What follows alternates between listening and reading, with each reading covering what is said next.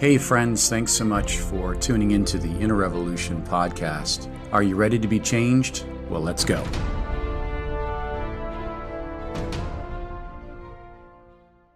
Thanks friends for joining us for another Inner Revolution cast.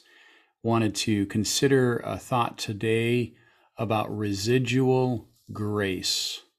Now, when you hear that word residual, oftentimes it's used in marketing schemes or business where your money is working when you are no longer working. For instance, you're setting up something where your money works for you, so you don't have to continue to generate the supply and demand, or you don't have to generate work hours, but it's something that works by itself. So I'd like us to consider that in regards to the grace of God today, how there is residual grace. And we see this in 1 Corinthians chapter 15, verse 10, a familiar verse, but Paul is saying something very key here that helps us understand the operational nature of God. And this is what's beautiful about the Word of God, is that the Word of God is operational in us. We receive it, and therefore it begins to act, and we enable it, if we could say, as we put our faith and believe in the words of God. So sometimes the word can be factual, just facts or information, but the moment we believe and put our faith in Jesus Christ on a moment-by-moment basis, the word becomes alive, active. On Hebrews chapter 4, verse 12. Just like we were to consider maybe even a wildfire, and there's a lot of wildfires happening now out west. And when you consider just the enormity and power of a wildfire, they can even not to say that of course it's exceptionally destructive, but fire is very beautiful in the right place. But obviously, when you think about the wildfires, it actually changes the weather around it. It actually has its own weather system. It impacts it. And so, of course, just like a tornado or a typhoon, a hurricane, these are major weather events that impact everything around them in a destructive way. So it's all encompassing. We could say it's operational based on the intensity of the weather systems and the intensity of the components of the storm. Well, grace is this same way. The grace of God, the person of Christ, active, ministering, is operational and keeps being operational even when the person is gone or is no longer ministering in the moment. Let me illustrate. When you share the gospel and you present kingdom words, those kingdom words go into the individual's ears and hearts. And even though they reject it, it still is working. It is still ministering. It is still causing contemplation and impression, an impression that leads to demonstration. So let's say this. Let's say let's read the verse. 1 Corinthians 15:10. It shows us this, that but by the grace of God I am what I am, and his grace which was bestowed upon me was not in vain. But I labored more abundantly than they all. Yet not I, but the grace of God which was in me. Yet not I. So Paul is saying here, I am trained, I am educated, I am diligent, but there's something greater working, and that is the grace of God. So let me give you an illustration. So my wife was in a post office a while back and was in line. It was a crazy day and just a lot of bad attitudes and negativity flying around. People were just agitated. And she finally got to the counter, and the lady at the counter was just really rude and just very much did not want to be there. And I think we've all been in those circumstances where customer service is not very friendly. And of course, we feel like an interruption to them doing their job. Well, it's easy to give evil for evil. It's easy to give wrath for wrath. And we understand that is the first natural reaction. But my wife, just walking in the Spirit, decided, and that's a big word, decided not only to be filled with the Spirit, but to walk in the Spirit. And as she placed her order, and she just recognized this woman was having a terrible day, and instead of taking it personally, she had this idea. I have some skincare packets in my bag here, and some samples, and maybe I'll just bless her. So that's what she did. She took it out, gave it to the lady, and said, I think you need this today, and I hope you have a better day than you're having right now. And it really surprised the lady. The lady was not expecting kindness. She was not expecting grace. She was not expecting someone to care for her soul. Well, my wife leaves, and she was telling me the story afterwards. And then she had to go back to the post office a week or so later. And my wife was kind of dreading it, thinking, it was such a bad experience the first time. But she didn't realize, or we may not realize, that after an action or word of grace, the ministry of grace is still working. It's still working even though we're not present. So she went back into that post office. And again, same long line, same hectic and disorganized atmosphere. And the lady that she gave the skincare to recognized her. And she called her right up front, so she didn't have to wait in the line. And she began to say, thank you for that gesture. Thank you for that skincare. And it really touched the lady in just a simple thing. And this is what's so amazing about simple actions of grace. They really touch and take care of the complexities of man. Now, obviously, that action did not solve all this woman's problems, but what it did is it had a residual effect during that week or so that she wasn't there. And now that they had reunited, she said, you know what? Thank you. Thank you for showing me kindness. And, my wife was blown away. She was shocked at such a simple thing, but isn't it true how powerful grace is?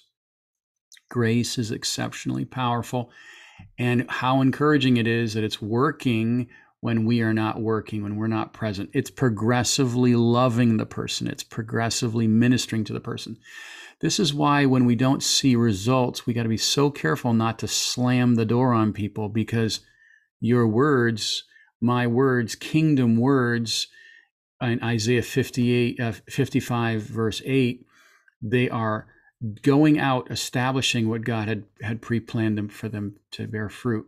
So if you look over in Romans chapter 12, we see this same principle about residual grace. And in 12:14, and granted, we don't possess this kind of grace. We must receive God's extravagant kindness for our own lives. And then as we fellowship and understand, wow, Lord, you have so graciously given what I don't deserve. And as we fellowship with it and understand the costliness of grace, mercy shows us the costliness of how much it costs the Lord to give us grace.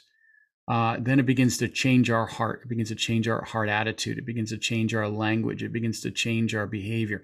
It begins to change our expectation of entitlement. It begins to humble us, knowing that we deserve nothing. Well, in 12:14 says, bless them which persecute you, and bless and curse not. This whole chapter, rejoice with them, be of the same mind one to another, mind not high things. 17, recompense to no man evil for evil, but provide things honest in the sight of man. Let me illustrate. So if you and I give evil for evil, which is so easy to do in this antagonistic world, this charged world, I mean, it's crazy on the news, online, you see people fighting each other. There's such a violent, people are like pins in a grenade. A word can set them off. But when the Holy Spirit controls us, first comes the natural may come first, but we recover, and then the spiritual is implemented. And you know what happens? When we initiate through the Spirit something higher, then what happens? There's a ministry opportunity. Now, if I give evil for evil, there's no ministry opportunity. But if you and I initiate from the Spirit, that's a higher ministry, and we're leading people higher. If we just get angry and thrash out at people, then that's what they expect. But when you and I give what's not expected, then that, the person might think, wow, like this lady at the post office, why would that person be kind to me? They knew they were rude. Why would they give me something back that actually was kind? I mean, that's what is speaking to people.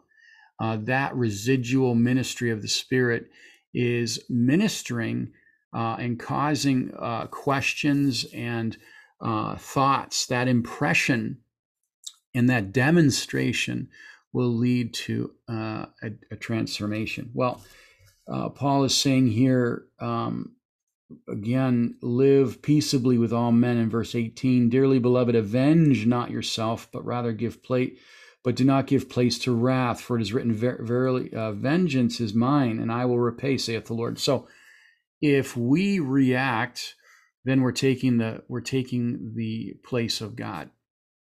Now, if you're in a place where you've done this, don't condemn yourself. We've all gone off the handle, and we've grown horns and breathed fire. That's not the issue. The issue is now. The issue is today. The issue is, what will I do today? Not if, but when we are despitefully used, or despitefully spoken to, or disrespected, or mocked, or shamed. We should be preparing our hearts for this type of confrontation, not to take it personally, and not to think too highly of ourselves, like, so what, and not to get on this justice trail, like, you should not treat me. Do you know who I am? It's like, that is not a ministry attitude. Okay, notice this verse, and this is where it gets interesting. Verse 20 and 21, therefore, if your enemy hunger, feed him. If he thirsts, give him drink. For in doing so, you heap coals of fire on his head. Okay, so if your enemy today, and remember, your enemy is the devil. Your people are not your enemy. Your spouse is not your enemy. Your whatever you could put in there, naturally speaking, flesh and blood are not your enemy. It's really the devil behind the scenes. So make sure you're fighting the right enemy. But when your enemy, let's say, okay, someone is at work and they're crusading. I was talking to a guy, how one guy at his work was crusading against him to get him fired.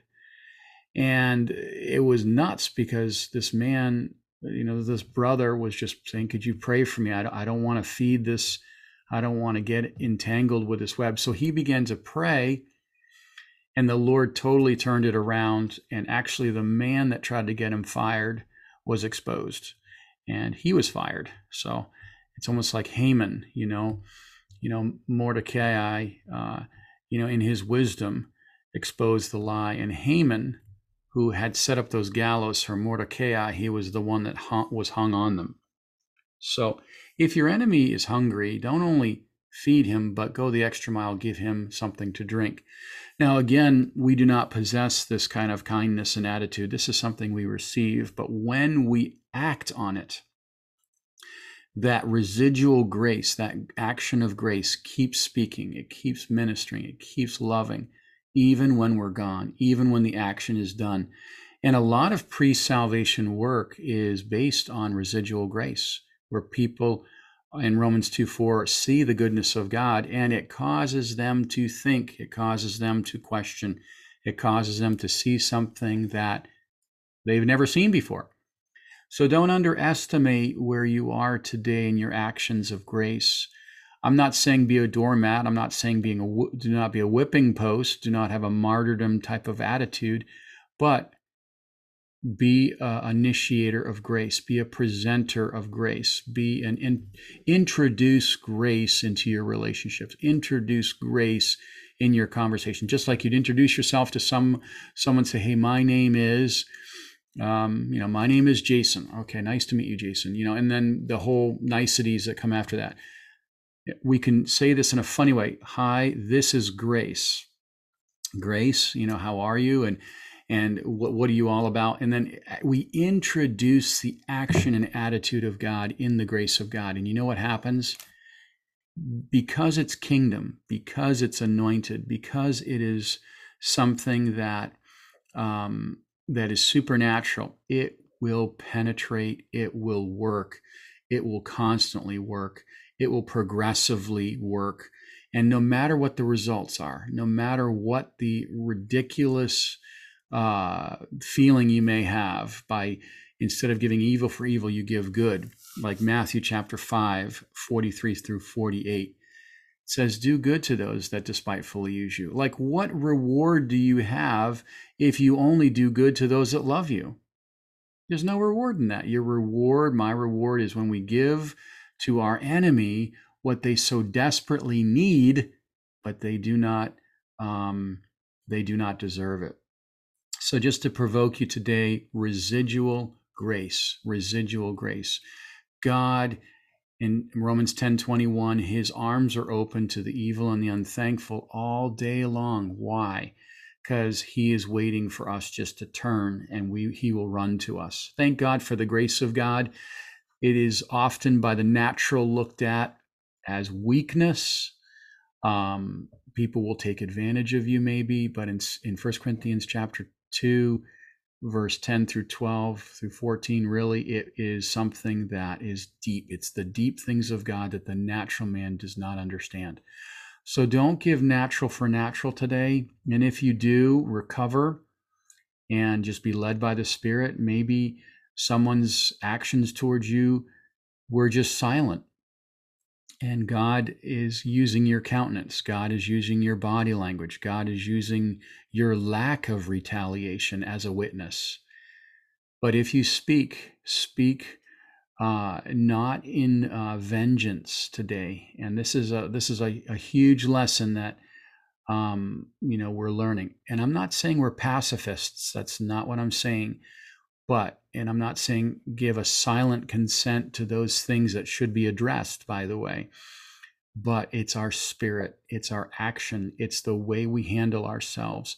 Let it heap coals of fire. Let it be speaking to that person. Let them be perplexed. Why is it that you're not defending yourself? Why is it that you are loving me when I deserve to be when I deserve wrath? So residual grace. Lord, help us to receive and fellowship with your grace today, and then give it, and let the ministry of the grace of God operationally do the impossible work. Amen. God bless you. Thanks, friends, for joining us for another episode of the Inner Revolution podcast. Please find us on Facebook, Instagram, and YouTube, and subscribe so that you don't miss an episode.